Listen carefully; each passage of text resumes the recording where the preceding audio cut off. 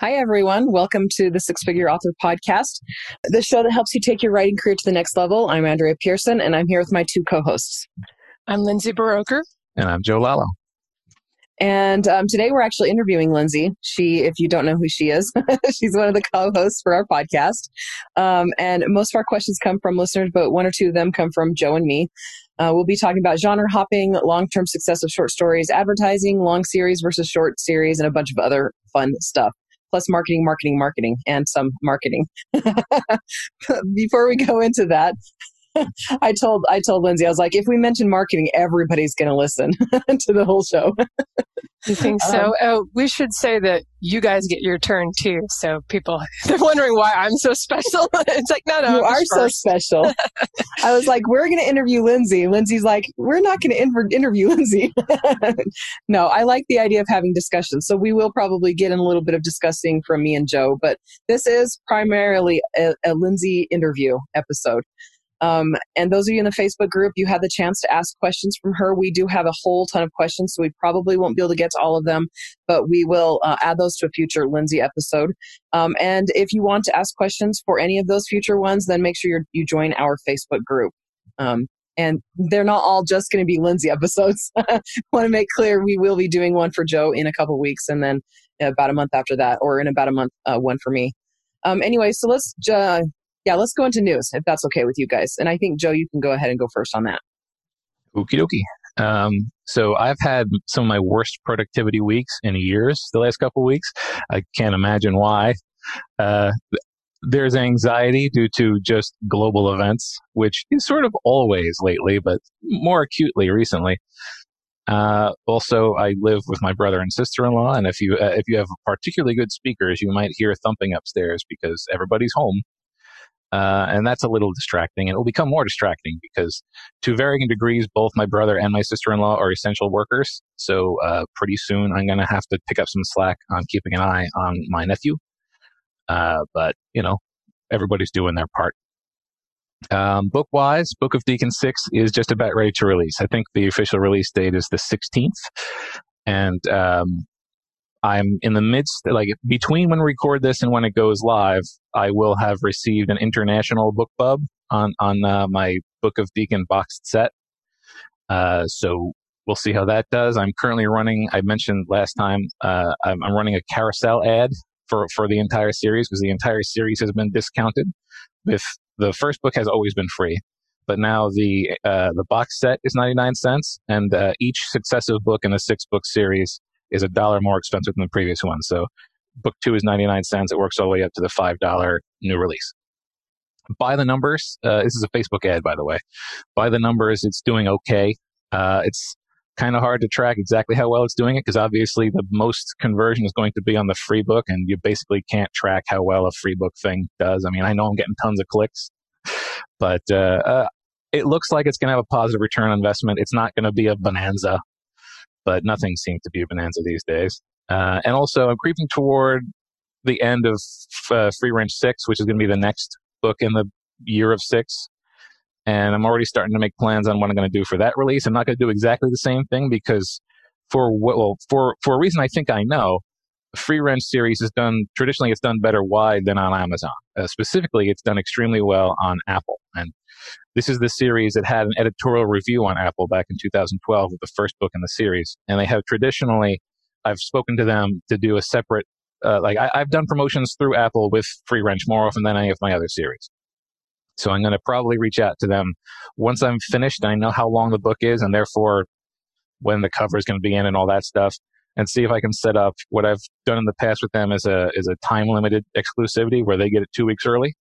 We'll see if I do that again. I might talk to them about doing the same thing, discounting the entire series, but maybe see if they can push a little bit the fact that the whole series is discounted. We'll see.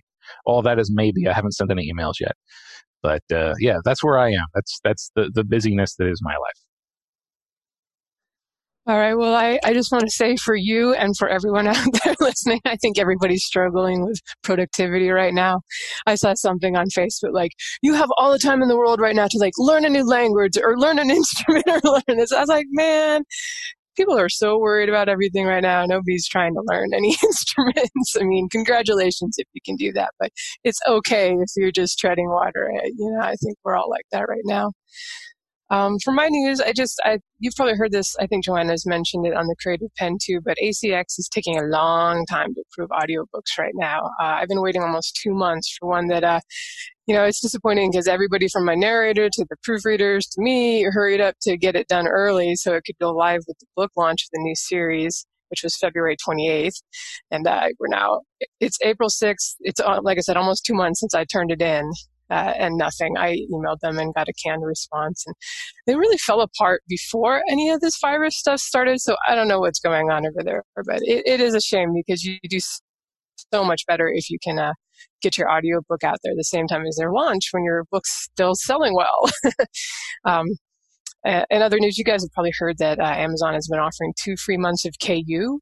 And, you may be thinking, well, this is a really good time. People are going to be just doing the subscription stuff now while money's tight. So, I've seen a few people think, well, maybe I should pull my stuff from Wide and go all in with KU right now.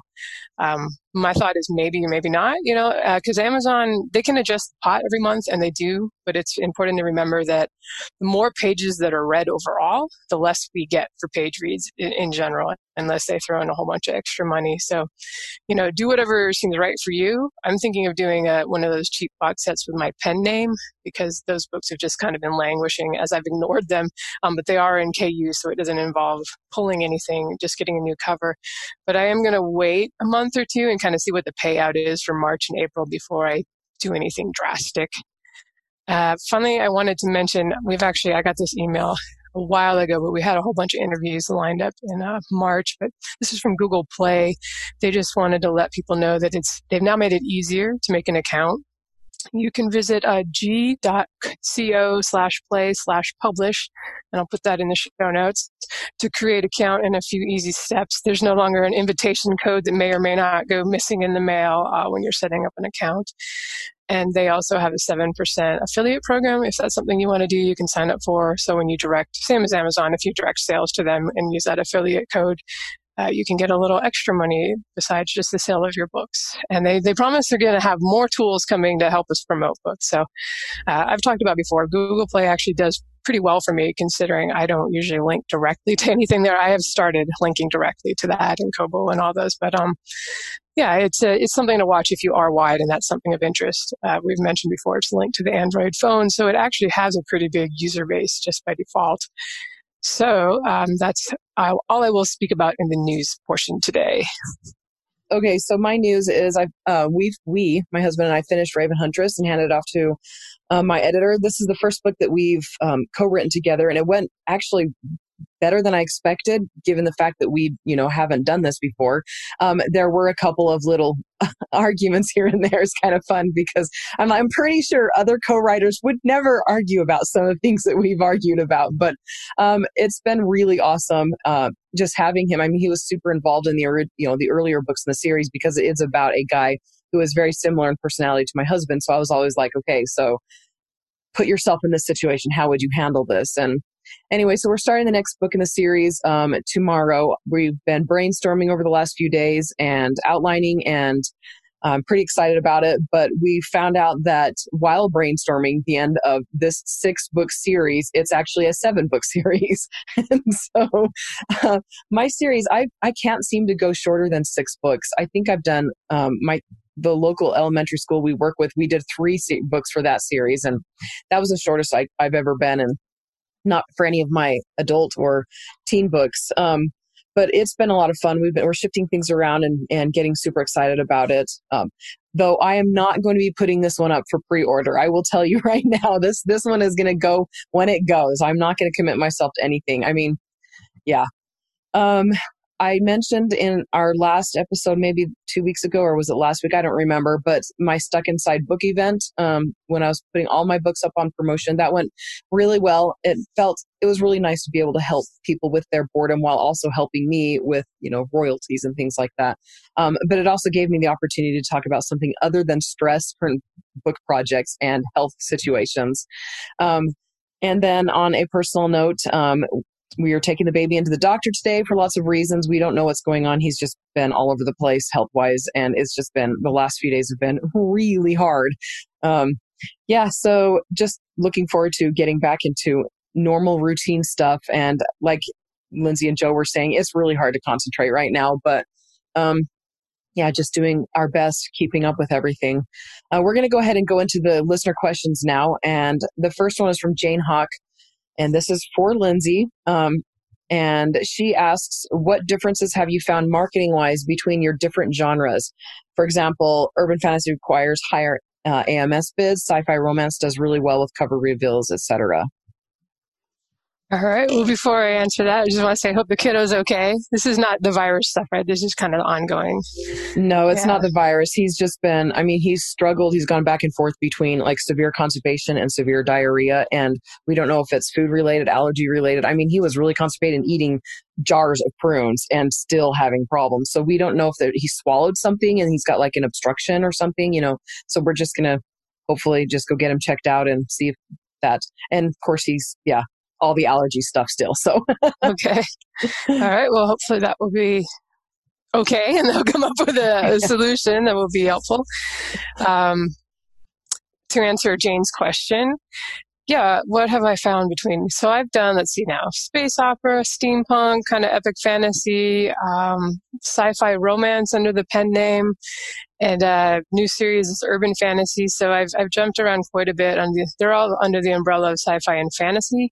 But like Jane said, like I've mentioned before, I've definitely found that the bid costs are higher in urban fantasy.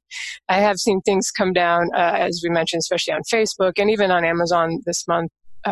Suggested high bids, have come down a little bit. But they're definitely, I look over, I still have some ads going on an epic fantasy kind of box set.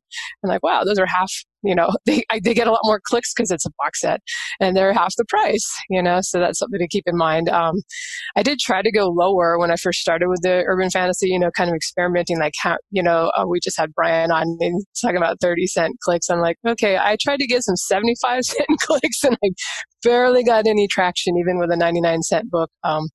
And for me, I'm not trying to like spend 2 hours to make 2 book sales.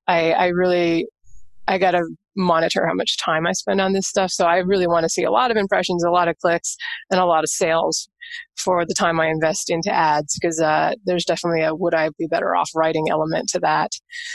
And so I found that, yes, more expensive in more popular genres, which shouldn't be surprising at all. I've also noticed that some genres seem to do better on some advertising platforms versus others. I think I've talked about this before, but it's been a while since I did sci-fi romance with the pen name, but when I ran those on BookBub, I really had a great conversion compared to like my epic fantasy. And I think that was because BookBub doesn't have sci-fi romance as a category, so their subscribers were probably like looking for it but not getting much of it. So that's something to keep in mind maybe with BookBub. If you're sort of between niches and giving people something they're not seeing in the regular deals, it might have a shot to do better. And I've heard romance authors say that Facebook really does well for them. I'm doing pretty well with a box set, 99-cent box set right there right now. Like, it's hard to know if that's because, I think it's more that it's just a really good deal right now rather than epic fantasy is super popular. We've talked about how urban fantasy can be a little difficult on Facebook because there aren't very many authors you can target. It's kind of a newish genre. You can't go back to like Tolkien, for as you can with epic fantasy. And I don't know. I feel like, Joe was talking about how with his steampunk, how it's done really well on Apple. I feel that to some extent too, my epic fantasy is generally done better wide than my space opera. And it's hard to say that, I don't have enough space opera series out there wide yet to really see if that's for sure. But I've certainly found that I do believe that on some stores and in some countries, that certain genres are probably going to do better than others. Anything set in America is probably not going to sell as well in Europe. And I think it was Michael Anderle had an interesting theory about sci-fi, that it was more popular in countries that actually have space programs, which, that can make a lot of sense. That people are just more excited in general. Obviously, the space-centric stuff, not just necessarily near-future sci-fi. So that was an interesting theory, and I could see that being a case, more so than in countries where they're not worrying about that yet or don't have a program. I feel that if you're in a newer or smaller niche, one where there's a really hungry audience, that you can still get away with like less rocking covers. As an example, just kind of recently, I've seen some kind of ridiculous stuff under the Lit RPG, ridiculous covers, I should say, not books or blurbs or anything like that, that I actually clicked on them because at first glance I was like, are these being like click plotted to the top with click bars, because the covers are so bad. It's like somebody with a, crayon could have done better. But you look in and the reviews seem legitimate, and it looks like, and these authors have published other books by this point. So it looks like it's just an example of a niche where the audience is so hungry that they're not caring about the covers. They're just like, and maybe the stories are so wonderful too that their word of mouth is helping them sell. So, but I would say, still you're going to have a lot better shot if you have great covers. Obviously, that can't hurt anything. But it's probably, there's still niches and genres out there where if you poke around, it's going to be a little easier overall if people are looking for it and they're not finding what they want. And that may just be a trope within a niche too. I remember on our old show, Sci-Fi Marketing Podcast, we had a guest on that was doing sci-fi romance, a really specific aliens. I don't know. It was very specific niche that was underserved, and she was doing really well right out of the gate. You asked specifically about marketing, but I'm going to say too, with stories, I feel that in some genres they're a little more forgiving, the audience, about not being specifically to a certain trope or leaning heavily on expected character types and stories. Like I did pretty well with both of my space opera series. And then the second one in particular really has a lot of atypical heroes. The hero's a roboticist, which sounds great for sci-fi, but you got a lot more like Han Solo types out there. I would say we're way more typical, or Mal and Firefly, sort of the captain or the pilot character. But, especially in the first couple books, it wasn't very typical of a space opera plot. It still did pretty well, I thought. I think with other genres, you may be a little more limited with how far you can stray away from the expected if you really want to sell well. All right, that's enough babbling on that one.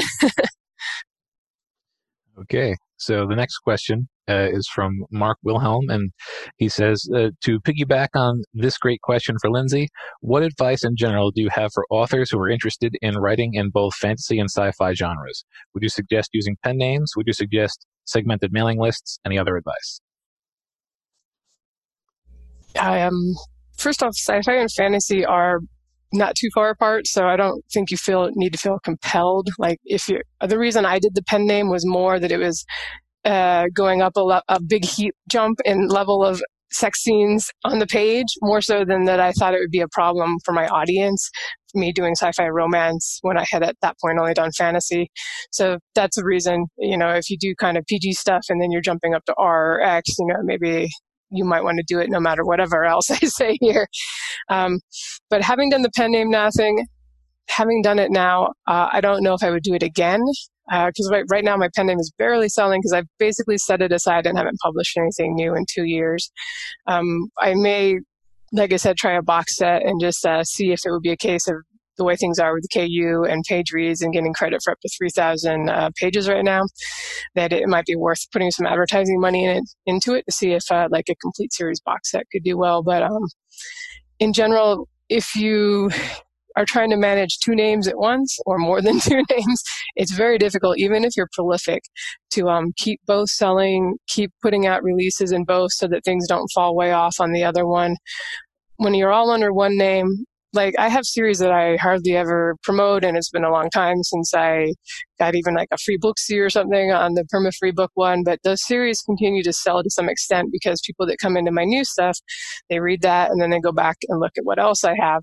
If you've got this hidden pen name that's kind of hard for them to find, they're never going to be led back to that by your newer work. So basically it's just tough to keep 2 going at once. If you do want to, the main reason right now, and this is a very Amazon thing, so if you're wide, I probably wouldn't bother at all. But if you're focusing on Amazon and KU and that kind of thing right now, that's when the pen name can kind of mess things up. Or if you're just genre jumping under your own name, like I found with doing the new urban fantasy series, as I knew would happen, a lot of my readers that came over from the last series I wrote, which was the space opera, were purchasing the fantasy. And I definitely saw cases where like people would get sci-fi readers that don't know me would get emails about my urban fantasy because Amazon thought, well, these sci-fi readers are reading this, so maybe these other sci-fi readers are reading it. Probably don't want to. And I saw the auto ads, and Brian was mentioning how these can go way astray. I think Craig Martell said something like, yeah, I saw your new book on my page. And I'm like, wait a minute, you write military sci-fi? Why is my new urban fantasy book being advertised on that page? And I even went in and tried to do the negative targeting to make that not happen. But anyway, the long story is that if you're worried about hoping that Amazon algorithms will figure out what you're selling and help promote it, it helps to not have that history of a lot of sales in another genre. But what you might want to do is something like we had Jasmine Walt on, and she mentioned that she started a new pen name when she was having that problem with not being focused who it's marketing to, who Amazon was marketing it to, and she did that for like a year. And then now, though, she's claimed those books under her name so her fans can find them. So that could be a route to go. If you do want to try to do the fresh start, just think, well, maybe in a year I will put my name on it and claim it on my author name so people can find them. So kind of a ramble. So actually, and clarifying, have you told your sci-fi fantasy readers about your pen names? I mean, have you told them that you've got 2 pen names? And yeah, the first 3 months or so, it was kind of an experiment, so I didn't tell anyone. I just kind of wanted to prove to myself that, yeah, you could still start from scratch and do pretty well. And then I told people on my mailing list, but that requires that people remember, because I don't mention it very often. Every now and then, if I'm going to launch a new box set, I'll probably go to my sci-fi people and say hey, by the way, if you need more to read, I have these smutty sci-fi romances over here in addition to my more PG space opera that you've been following along with. And it's on my website. If people hunt down, read the list of books, I'm yeah, by the way, I'm also this character, but this author, also character. You're a character. It's a character. So I have, but I don't, it's not blazing the first thing you see when you come to my website. Also, Ruby Lyons Drake, make sure to get those books too. So you just tell them about the heat level then when you said smutty. I mean, so that's kind of the way you tell them. I mean, you don't. I just say that there's sex scenes on the page. Okay. I try not to. I say smutty jokingly, as we're talking. Okay. I'm not trying to condemn anything, because. Yeah. Or he said dirty, naughty pleasures or whatever, I just, it's a contentious point with some readers. So I try to make it clear, some readers, some of the most vocal reviews will be about cursing or not cursing or sex or not sex. And it's but okay, but how is the story? Was the story okay? So it's so true. Yeah, I've got readers who read erotica all the way through very, very clean, but I have to be so careful by saying this book I read is very clean, or this book I read had this much heat level in it, And so I was just wondering, do you have readers who read the other series and are surprised by content and then get mad at you about that? Yeah, I kind of warn them. I've also used Mark Lefebvre's term active romance, which I like. Although, I've never heard that. Yeah, though that may not be as explicit about what exactly is going on. Yeah, her active romance is straight erotica with a little sci-fi in. Well, yeah, and then what I consider to be naughty stuff, people that actually read romance and read all that stuff are whatever, that's so tame, there wasn't enough of it. So it's just, there's so many levels of what people want and expect. Yeah, all that. Okay, so our next question is from Fatima Al, I'm guessing is how the last name would be said. My question for Lindsay is how her latest launch, Sinister Magic, compares to her launches in the other genres. She discussed how advertising urban fantasy is more expensive, but are there other things she's noticed? Has she done anything different for this launch? And we did do and she enjoyed the book, which is awesome. We did do an episode, the bonus one, where we went in depth into our launches, but I did like how she was have you noticed other things that are different between the two? Yeah, thanks for checking it out, Fatima. That's really cool. Appreciate that. And I guess we're about a month since we recorded this show with KM Shea. So I would say so far, like I said, I have spent a lot more on this one, from everything from the covers were expensive to the advertising is expensive. And I was trying to just give it as good of a shot as I could, because this was my first time going to this subgenre of fantasy, and it's the most competitive one, and I knew it would be that way. So I wanted to give it as good of a shot as I could. But it has not made more money than my other launches. I would say I've done like 4 series in the last a little over 2 years, since the end of 2017, beginning of 2018 was when I launched Heritage of Power. It's probably in 3rd place right now. I just published the 3rd book as far as, how much it's making so far. And all the prices were all the same. All 4 of those series, I started with a 99-cent book 1 and then went up to $4.99 for the following books. All 4 were launched into KU. So I'd say third place out of the 4 series I've launched in that time. Book 1 actually sold really well out of the gate. I would say the sell-through hasn't been as high as normal for me with book 2 and 3 so far. That said, book 2 came out like March 15th or something. So right as the COVID stuff is exploding, and book 3 now it just came out. We're in April now, fully in this stuff. And I don't want to use that as an excuse, but I'm just keeping it in mind as it is possible that is a reason people aren't wanting to make the jump from 99 cents to $4.99 as much right now as they might have in the past. I was thinking about the other day, this is the first out of these 4 series, this is the only one that didn't have like a cliffhanger ending at the end of book 1.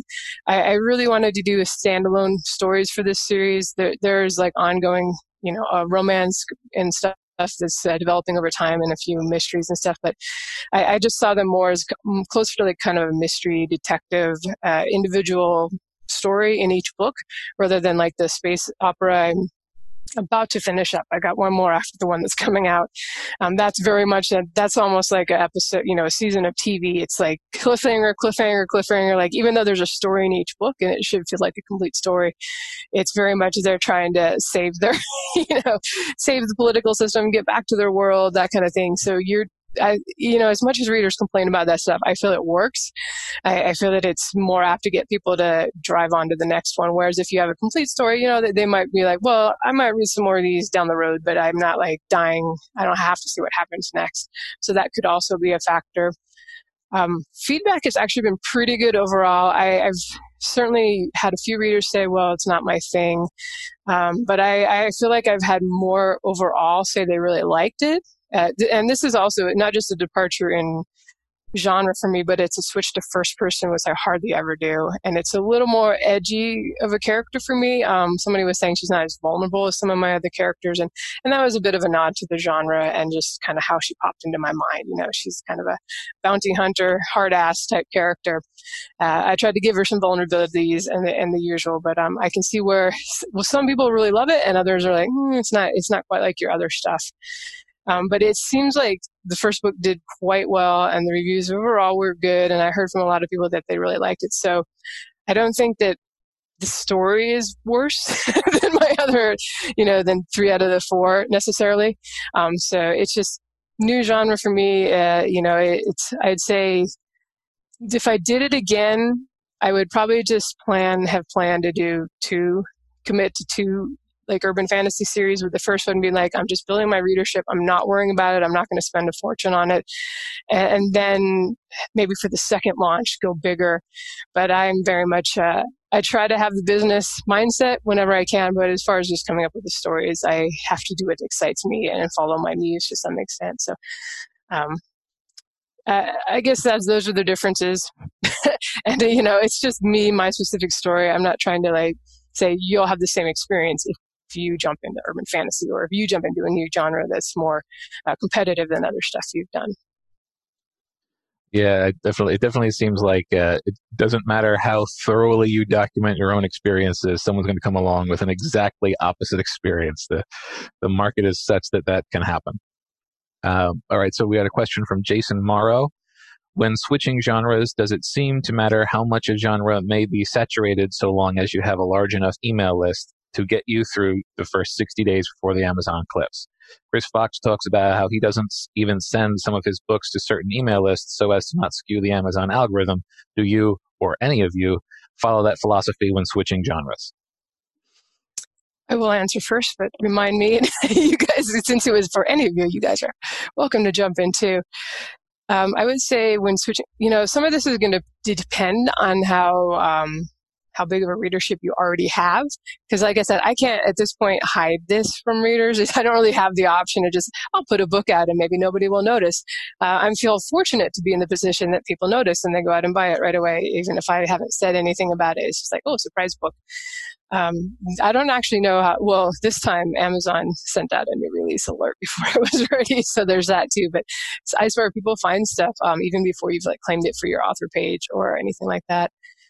But I think what you'll see is that your email list will get you through like 2 to 3 days if you stagger when it comes out, or if you've got multiple lists.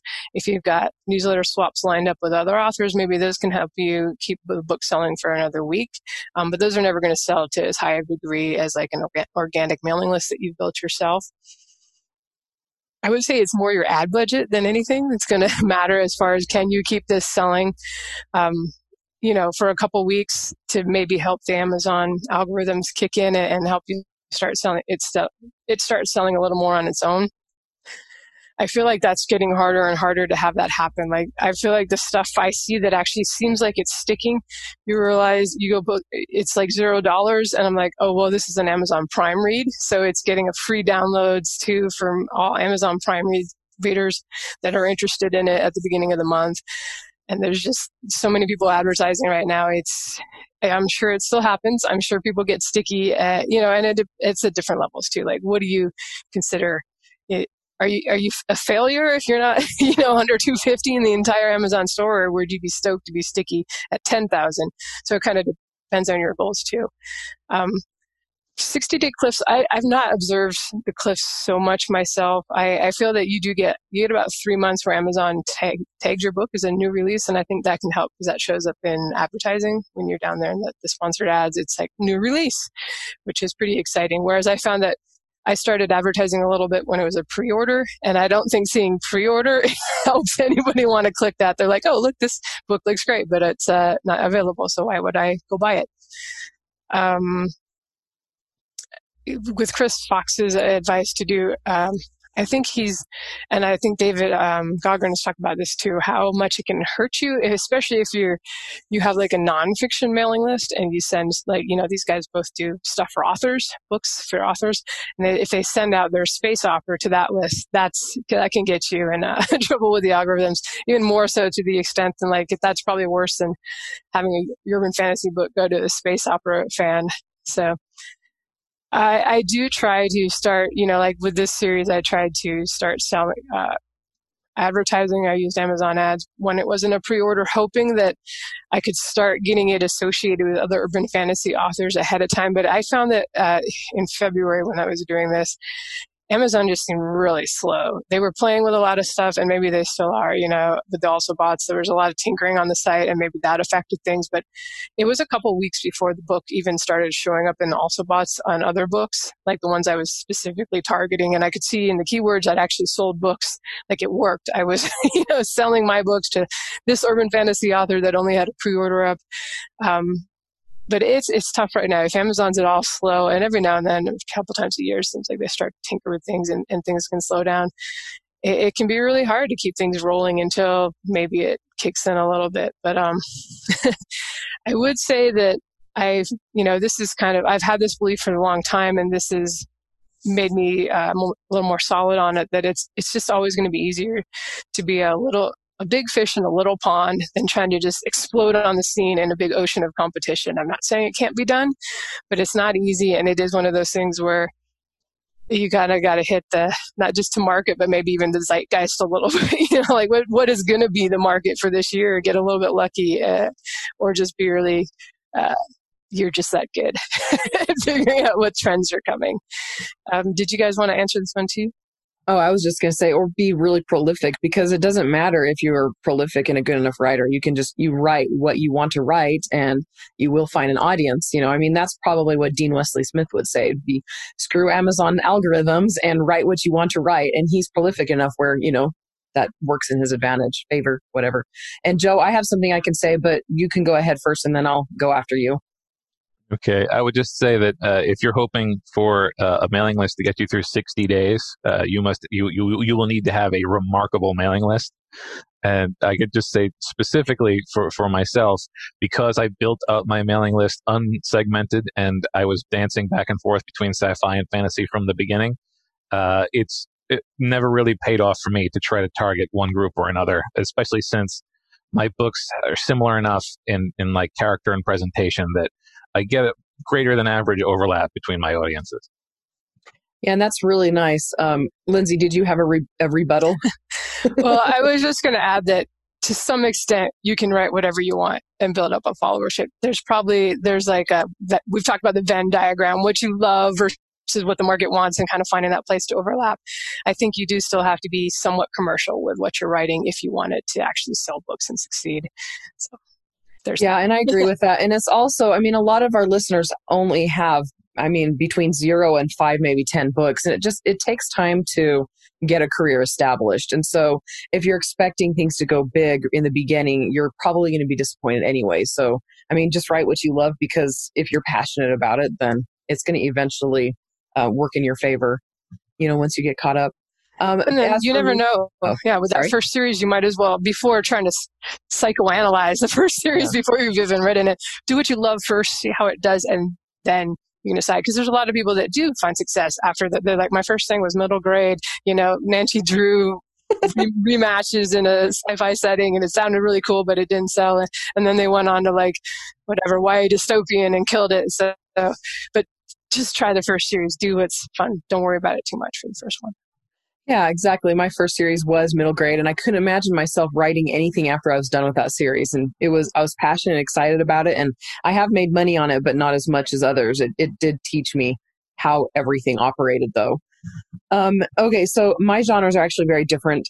So I don't cross the streams. The only exception is fantasy. So if I write fantasy for kids versus adults, then I do tell my adult readers and the adults who read only kid books about them, just because it works, that way. But I never tell my fantasy readers about my romance, because most of them don't care, and obviously I don't tell my fiction readers about my nonfiction, because they're like, I don't want to know anything about that.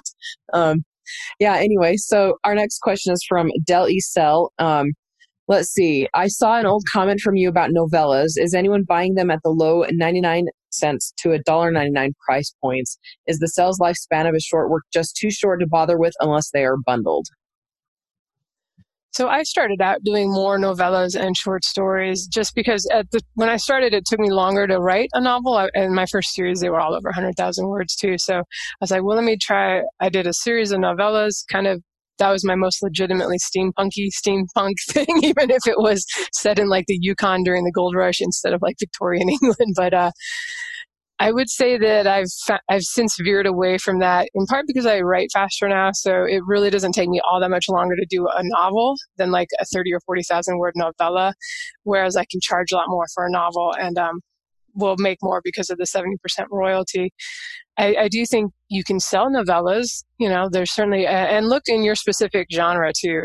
Is that common? Are there novellas? Are they doing well? Are they not calling themselves novellas? Are they just, 80, 90, 100 page ebooks that are out there? I think you'll have the biggest success if you're going to do the shorter fiction with a series of novellas or serial installments. I hardly ever do anything that I don't feel I can sell for $2.99 because of the 70% royalty, with an exception being a lead-in book 1, where I'm willing to not make very much on that in order to possibly get more people in the series at full price. And that's just, like I said, it's, you may be different. I think Joe does short stories more easily than I do. I just end up spending just as much time coming up with the idea for a short story and executing it as a novel. Not literally, but it's not orders of magnitude more time for me to write a novel than to write 8,000 word short story. So I find that best use of my time is to do novels. But like I said, if you're not that fast yet, because I certainly wasn't starting out. I told the story how the first novel took 7 years. That can be a way to kind of get stuff out there, keep things going, keep reader interest alive if it's taking you maybe a year to write a novel, but you can do a couple of short stories that tie into the novel and maybe keep people interested. That may be more of a reason to do it than the money. Because even if you sell like 1,000 copies of a novella at 99 cents, it's only about, $300 in your pocket. I wrote $3 in your pocket in my notes. It's not that bad, compared to like if you do the longer novel and sell it at $4.99, right? You're making $3.70 or whatever it is per book versus 35 cents. So it's just kind of doing the calculations, how fast you write, how much of it would you be better off working on a novel that you can sell for more. But if you are going to do it, tying it in with a series, but I will say, don't do a novella then call it 5.5 in a series, which I somehow did in 2 separate series. I just I need a novella with a side character for here, and yet I wanted to tie in with the main series and for people to read it. For one thing, you still can't put that on the series sales page on Amazon, and I don't think on the other stores either. So you end up with a lot of people missing it just because they didn't know it existed. So yeah, do you guys have thoughts on that? I think that's all I've got on it. I have found I've got a fair number of novellas for sale, and typically speaking, I don't make any money on them being for sale. I'll put them up because I've already made my money from them because I use novellas and stuff on Patreon. They do tend to just be a thing that people don't even realize exists, and you can sort of let them know. One of the weird side effects of this ad that I'm running right now is that people are like, I'm getting new people coming through who I can see from the affiliate links are going through and buying a bunch of the old novellas. Like, oh, I own all these. Oh, but that's I've never seen that before. And so they tend to be sort of an add-on thing.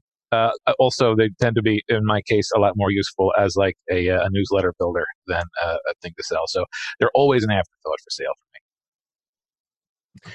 Yeah, and for me, like novellas and short stories don't usually end up making a whole lot of money for me, but I think I've mentioned this before like 30 times probably. I do use them as incentives to join my newsletter list or as don't download bonuses, and just like my most recent series that is a novella series that I did for Patreon is only available on my website, and so I get 98% of downloads on that, and I do have people that download it regularly, not frequently. And so, I mean, there's a lot of different ways. And also some readers really hate short fiction and some love short fiction. And like what Lindsay said, just see what your genre is doing. There's several subcategories and subgenres in romance where novellas, like 20,000 word novellas to 30,000 word novellas, is where the money is at. And so, I mean, just do a little bit of research and see what works for your genre and also what makes you happy. Absolutely. All right. So we got a question from Sarah K. Wilson. Do you still find that long, that's say 6-book plus series, are the best overall earnings, or are shorter series better these days? Hi, Sarah. Are you the Sarah K. Wilson that writes the Dragon Academy books and was a guest on our other show? I think so. So you know all about long series and serial kind of stuff. But I would say I'm starting to like having a mix of both in my backlist. Last year, I've talked about this a few times. I had good luck boxing up 2 5-book series into complete sets and selling them on Amazon in KU. That was sort of the last hurrah for those series before I took them wide. Like I've taken my Heritage of Power series out and just made it wide and bumped it up to $9.99 everywhere. But they did that one in particular did really well, and it's very appealing to the reader to get a complete trilogy or a complete series in one of those bundles. I feel that's just way more appealing to them and more effective as far as how many sales you get than like a books 1 through 3, which can also be effective. But boy, if you can say complete trilogy or complete series in a bundle, that's like a win for somebody that just wants to grab them all. And I would say that's definitely a right now tactic that's working, where KU is a thing and where right now you can get credit for up to 3,000 KENPC. I think that's what the Pages is. And that may change tomorrow. So I wouldn't necessarily base your writing strategy on that. It's just something I saw working for people. So I took advantage of it because I happen to have those 2 5-book series anyway. But, even if you do a trilogy about, it's still something that can be bundled up later, and it can be $9.99 and do some, you can do a sale at $2.99 with a book club ad or something like that if you can get one. I still do, of course, love the longer series also. I don't do super long. Mine usually end up around 8 books. And I've talked about how 9 would be smarter before, since you can do 3-book bundles that way. But you're not necessarily going to want to put 9 books into one bundle to make a complete series unless they're shorter novels. Because I actually just did this where I put 9 novels and a novella into a box set because I had a cover for it. from before, where I was going to make it $19.99 on the sites like Kobo that allow you to still get 70% royalty even above $9.99. And I hadn't gotten around to putting it out there yet. And I actually ended up just giving it away to my list, this last email list, or emailing with the new book, just as like, hey, I know you're stuck at home and maybe you don't have a lot of money right now. So here's this series if you just want it all in one place, or if you haven't read it yet. And got like 1,000 people so far taking advantage of that, just using BookFunnel. So, but in general, like a 9-book series or even more, if the read through is good, and that's key. Oh my gosh, I've run into people who have kept going and going in the series, even though people fall off after 1 and don't go on to 2. So that's something to consider when you're deciding how long you want your series to be. But if the read through is good, it can be a real cash cow. It's the kind of thing that allows you to afford to spend more advertising book 1. Or even like I do sometimes give away books 1 through 3 in a box set for free if I can get a BookBub on them, because, if you've got 6 more full price books to follow, that can be very profitable. And with the way the bids is how they have been on Amazon this year, it makes sense to have a long series like that. So maybe you can afford to spend $10 getting a new reader if they're ultimately going to put $40 in your pocket. So I like a mix of both, I guess. I do like to gauge how well the series, opening books into a series, are doing before I commit to like something super long. I've started getting to where I make plans for both. I could stop this at 5 if I want to, or if it seems to be doing well, I can go on and do more. Who's next? Sorry. I'm like fumbling. I'm like trying to get my fingers on the right keys. And I was going to say, with the long series, like some authors, I've noticed they're able to shorten a series, so if, like what Lindsay was kind of going around right there, like if it's going to be originally a 6-book series and it's not selling well, they shorten it to 3 series. And I've never been able to do that. Like, I don't know. It's just, I don't know. Sometimes I'm like, screw royalties. I need to tell the story. So I do this partly because it's something I'm passionate about, but it's also because, I do make money, but I want to be able to tell stories and do justice to these characters. And so even though something isn't currently selling well, I don't end the series, because I've found that, like I've said before, I'm able to make more money off of the series later after it's had some time to just kind of sit, and so I don't know, like, that's how it's been for me. And so I prefer longer series. I like reading longer series, and I like writing longer series. And so I think it's going to depend on what each specific author, what works best for them. And Joe, did you have anything you wanted to add to that? It's tricky for me because all of my series are technically ongoing. I will let you know how I feel about long series once I finish up the current 3 series that I'm working on. The only series I have that's less than 5 is the urban fantasy, which I didn't write any new entries before because it was doing poorly.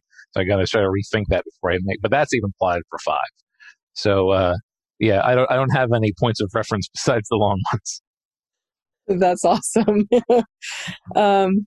Okay, so unless Lindsay has anything else to add to that, I'm going to go ahead and go to the next question. I just wanted to make the point that, like, the person I specifically had in mind who wrote like 15 books and wasn't selling any of them, if it's your first series, I would probably not go long, because your weakest book is probably the first book that you publish, just because you're new as a writer and you're learning. And so that can be tough, because like, I have a friend right now that's editing someone's series, and she's like, wow, my author's really improving and doing great. She's like on book 4 or 5, but the first one was her first and weaker. So it's like, well, nobody's going to give it a shot if that first one didn't, drive them. So, and you have to decide too.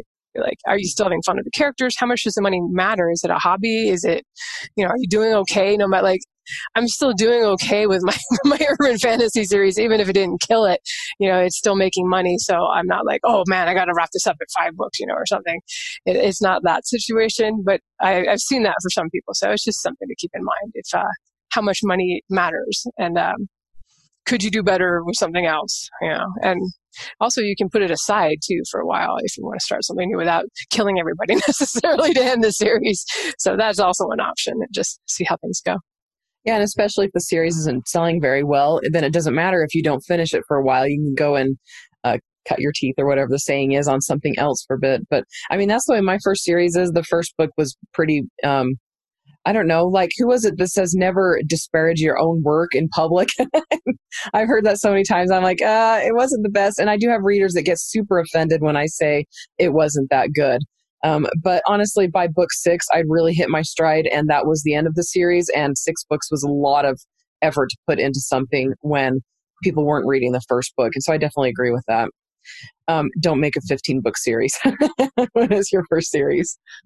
Okay, so we have a question from Dennis Stevenson. You've said you like snarky characters, and I enjoy them. When I've read your books, they seem to have a very Lindsay voice or brand. I hope he's not saying all of your characters are Lindsay. I don't think so. I haven't noticed that. What have you tried to do to create that voice? Plotting, characterization, something else?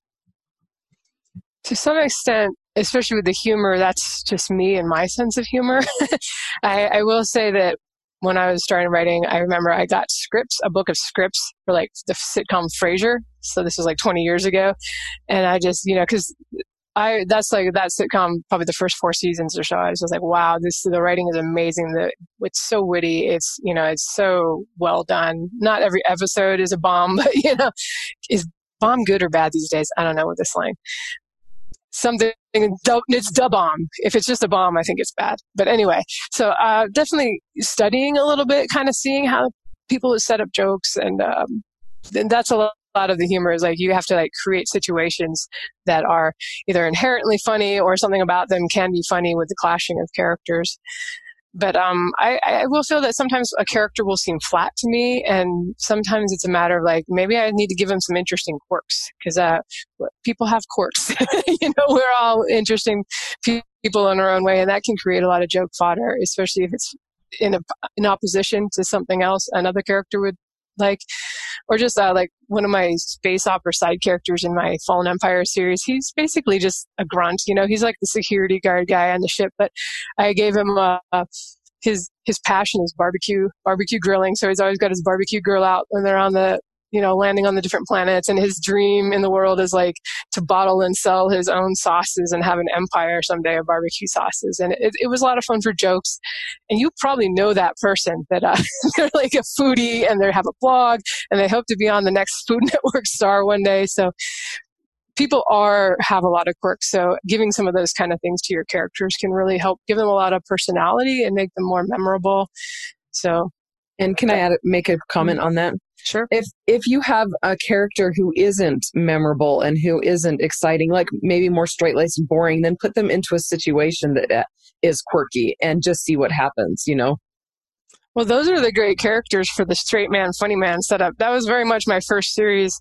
My assassin, Sicarius, he's just never smiles, never, like he's totally humorless. That's the whole thing. And so that in itself allows somebody else to be funny. And if he twitches an eyebrow, it's like a riot of the expression. And the readers are like, love that, Whereas, so that can work too. There's if comedies is something you'd like to do, there's a lot of great stuff out there to study. Not saying that's the only way to, make interesting characters. Just whatever, like I said, few quirks, there's character sheets out there that ask you to do. They're kind of silly, but, they'll ask you like, what happened to your hero in 4th grade that stamped them for life kind of thing. And so I just think taking the time to think about some of your background stuff with your character and things that they are driven towards can help them become more real. Yeah, absolutely. All right. So this one is from L. Darby Gibbs. This is for Lindsay and possibly Joe. What do you suggest for an introvert who really doesn't do well on social media? What baby steps can you suggest? I go in spurts and disappear because it doesn't feel comfortable. Yeah, this is not for Andrea. She is not allowed to answer any introvert questions. So that's awesome. I'm sitting here laughing in private, and I'm like, oh, I should probably let people know I'm not offended by that. I would say kind of figure out what is something that you can do that you don't hate, that maybe you kind of have fun with, that can also be a little bit of marketing and a little bit building your brand. I joked with Kitty K.M. Shea when she came on our show for that Ladies Who Launch episode. She was talking about how she hangs out on Discord with her readers and she does videos and chats with them and stuff. And I was like horrified because that's so not me, but it's actually awesome that she can do that. And she has this really great connection with her readers. But I don't know if it's just an introvert thing or what, but I definitely like to keep people more at arm's length. Like I got to have my private space, not just physically in the house, but like online too. I don't want to be, part of it is that with the relationship with the readers, I don't handle criticism very well. Like, it can really depress me for the day. And even praise makes me feel a little awkward. I try to be like suave about accepting praise, but I still have a lot of that imposter syndrome kind of feeling. And I'm like, oh, my thought is more to downplay it. And just, like I said, I'll feel awkward by it. So what I have learned that I can handle is doing the Facebook author page. And I've talked about before, I'll post snippets of stuff I'm working on. I've also gotten into posting the Dragon housewares, I would say, home improvement. I don't know, Dragon toilet paper holders, anything funny I can just find while surfing at Etsy. It really doesn't take very long for me to find that stuff. And it's something, I don't know, it's kind of fun for me because it blends two of my passions. Because I've talked about before, I used to do content writing for the web on home improvement stuff. So I've always, I don't know, Dragon toilet paper holders seems super fun for me. And I share it on Facebook. And that was one of my posts that kind of went viral. And it's on brand. It's probably not going to sell books for me, but it's something to post. Like, if you're struggling, like you're between books, you don't have a launch coming up anytime soon. I get that it can be hard to figure out what you're supposed to post to keep these pages alive. And the Facebook page is one that works for me. Some people that are more into like photographs really get big onto Instagram.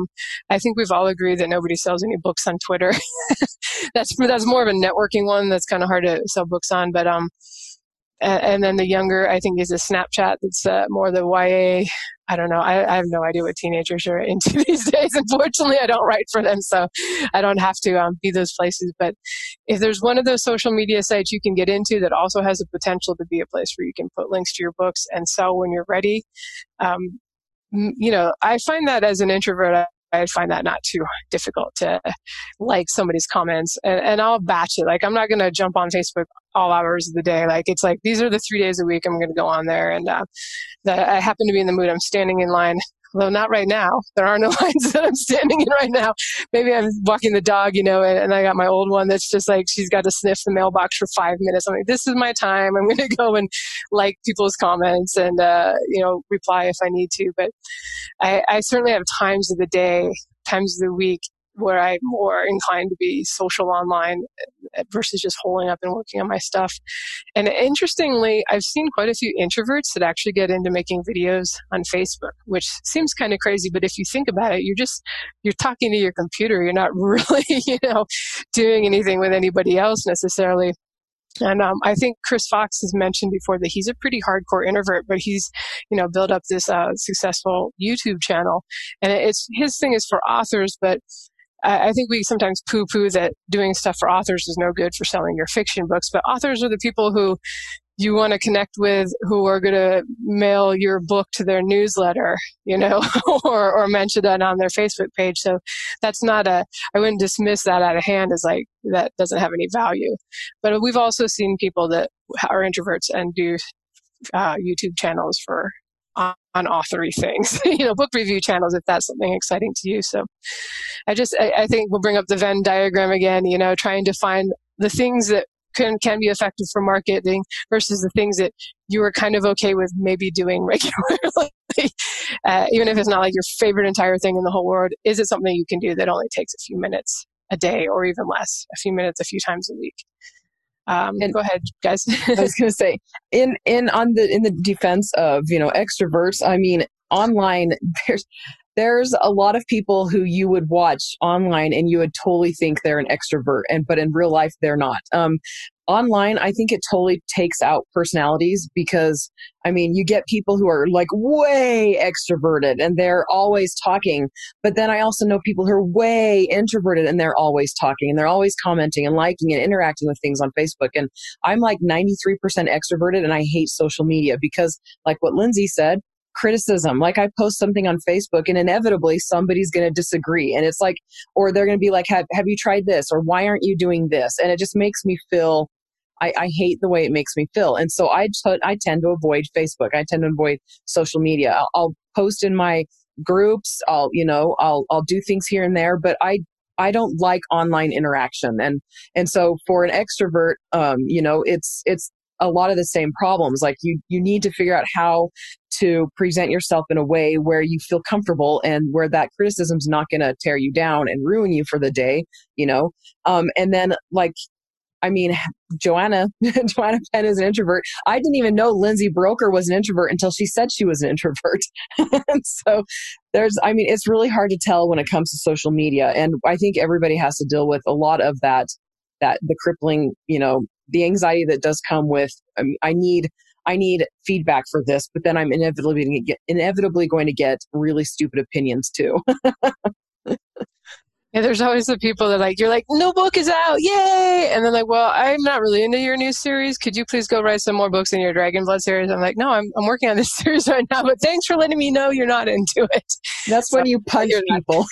No, that's when I complain to my friends, and fortunately they're very nice, and they're like, yeah, that person sucks. Obviously they don't, but it's just like you get it a lot. Like the more you sell, the more books you have out there, the more. And I've always felt Ilana Andrews, they have a big blog and they get a lot of crazy stuff, and sometimes they share it.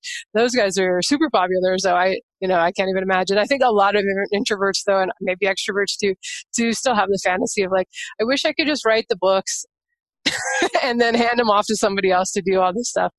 Like maybe the money's better self-publishing, but there are days when you're like, yeah. And I think that's human nature. Just let me do what I love. I don't want to do anything else. One thing also you can do is maybe Sunday or Saturday or something can be your day to prepare all your social media posts for the week. And then the rest of the week, you can just hold up and write. So that's a thought too. It's kind of, because I know I have some days where I'm just like more okay with it. Like today's podcast day, I got to go talk anyway, so this will be my admin day. So that's my thoughts on that. Joe, did you want to chime in too? Yeah, I'll just say if you're not comfortable leading a conversation, sometimes you can just ask a question and a conversation starts. This happens particularly well on Facebook, where you'll just sort of present a question. It doesn't even have to be about your stuff. It could just say, hey, what's your favorite sci-fi movie? Possibly not that one, because people have strong opinions about sci-fi movies. But if you're not comfortable with being the person that everyone is talking to, you can just introduce a topic and let everyone talk to themselves. And for social media in particular, engagement is what gets your stuff visible. So that's helping you, and you don't have to do very much for it. And also, you're definitely interested in something, because everyone's interested in something. And if you're passionate about that, you can just share links about that, as long as it's somewhat relevant to your brand. That's basically what Lindsay was saying. Everybody's passionate about dragon toilet paper holders. They just don't know it yet. Okay, so I guess we'll try to quickly, because we're at the hour. Questions that we had for Lindsay, so I'll start. It's fair to say most people out there got into this business because they enjoyed writing. You don't get into writing because you think you're going to get rich right away. Do you find that depending on writing as your income has sapped your enjoyment from it, or do you still write for fun? I definitely have days where the admin stuff kind of bogs me down. Everything from answering emails to just getting the book ready. Everything is like going back and forth with the cover artist. I still format everything and put it up myself. It's just easier. I guess I'm enough of a control freak that I don't want to hand my passwords over to other people. But so I still do all that stuff myself. And that feels more like a job, and it's something a little more onerous than I've talked about how I actually enjoy the days where I don't open my email at all, and all I do is write it. And that's not to say it always comes out great. We've been talking about how right now it can be a struggle to be as productive as maybe you were 2 months ago. But I really enjoy being able to write stories for a living. And I actually, back when I just did it for fun, I never finished anything. I don't think I ever got a novel past 30,000 words. I'd write until I got tired of the story, or I'd just write the scenes that were fun, and then I'd wander off for a while. And then I'd come back and start something else the next time I read some book that got me excited. So I never really finished anything when I was just writing for fun. It was once I had goals, and the first goal was just to finish a novel. I went through an online writing workshop where we posted a chapter and got critiques at a time, and I got to the end. I actually finished the last chapter on there. And then I had the goal to sell a couple short stories to magazines. This was kind of pre-Kindle. And then the goal was to get an agent and get published, which that route didn't exactly happen, but it was a goal that drove me. And then the goal was, when I started self-publishing, to actually sell books and make some money. And I certainly a lot more motivated to write now that there's money that comes in. It's, it's like with anything, it's like, if you're rewarded in some way, I find it motivating too when people say they really love the stories, but I would like that and the money, as long as we're being clear. I would like both things, please. I find that makes me write a lot. And I wish, I think I've talked about this earlier. I still write fun things. I don't ever write a series if the idea doesn't excite me. I have not. And, I feel fortunate because I feel like maybe some people have not had as much success with what they're passionate about, and they've felt more compelled to try to do writing to market, which can be okay if you're excited about the thing that's selling. But if you have to force yourself to write, I've certainly run into people who are like, well, erotica was the only thing I could get to sell, so now I'm stuck writing erotica. It's obviously a better situation if you enjoy erotica anyway, and that's just happened to be the most profitable of the three things you could have picked to write. But that's I've always picked things like I may pick one thing, may gauge like which of these is more commercial that I'm interested in doing, and I'll pick the more commercial one. So, but I it's got to be fun. I really struggle if I'm not having fun with the story. That's when it becomes more of a slog to get the words down. That's pretty nail on head on the nail. What is it? Whatever that saying is. You hit the nail on the head, which Yes. I don't do. Despite my interest in blogging about home improvement stuff, I'm actually pretty lousy at all. Repair things around the house. That's awesome. But it's true. And if you find yourself bored about what you're writing, dear listener, you all know this, then find a way to make it exciting. Okay, so you've mentioned health problems in the past, and listeners may remember your comments about your cute, sweet dog. I don't know if you give names on the air, but needing a lot of doctor attention. My question is, how have you handled disruptions to your writing schedule and goals, especially when it comes to your health and energy levels? Willow is fine with me giving out her name. She's not too worried about her privacy. In fact, she's very bummed about social distancing and isolation because, I don't know how I got an extrovert dog, but boy, this dog loves everybody. He's so cute. So I think we've kind of talked before about health stuff a little bit, and I feel that it is kind of hard to accept that some days you just, man, like that was me yesterday. I was like, I was writing from bed, because I was just like, this is just too much work to be at the desk or be on the couch. The couch is hard. And I pay a lot of attention to my diet and try to be pretty spot on there, because once that stuff strays away, I get a lot worse with everything from mood to joint pain. And, I've had all these issues that someday I'll actually get a legit diagnosis for something, but I'm one of those people right now. They're like, yeah, a few things are off here and there, but don't worry about it. You're fine. I'm like, someday, that stuff. I know you, Andrea, have autoimmune disease, and that stuff. That's one of those things where it can be 10 years before you actually are bad enough to get a diagnosis, or before things really show up. So we'll see. I'm just trying to stay as healthy as I can, but I've definitely had to accept that some days it's got to be okay. And I'm really hard about. I have a bad habit of beating myself up if I don't meet my goals. So I try sometimes early on in the day, I have to adjust what my goal is going to be for that day. And on the day I'm feeling good, it's like, I went for a run and I wrote 10,000 words, which I haven't had that day for a while now. I just yep, that's awesome. Probably the next day is not going to be as good, but I try to take advantage of it when I am feeling good. And I do have a day that's kind of blocked off without much going on. It's my favorite days. So the one nice thing about writing and producing books is it's a cumulative thing. It's not like I have to put in 8 hours every day, or 10 hours, or however many hours, or even 3 hours, 2 hours you're working part-time. You may not get that much done on any one particular day, but I always like to be working toward a goal. And that's why I'm a big fan of word count, or just keeping track of chapters if I'm editing, because I love working towards a goal and finishing and completing something. But I get bogged down in the admin stuff because you never complete it. It's just there's more. You answer an email and they email you back and you're like, why? Why did you email me back so soon? Couldn't you have waited a day so I could get my inbox empty for now? But yeah, I think that realizing that it's just over time, you're going to have more books written and more in your list, and you're going to gradually build up a bigger fan base, and not worrying too much about like the day sucked or this week sucked or this. I was joking with our band of writers here in Oregon. I was like, yeah, guys, March was just going to be the lost month. That's how it's going to be. And I was like, probably 2020 is going to be the lost year. Is how it's going to be for a lot of people looking back. But yeah, just trying to, if you can plug away a little bit every day, that helps. And eventually you have a novel, and then you have a series.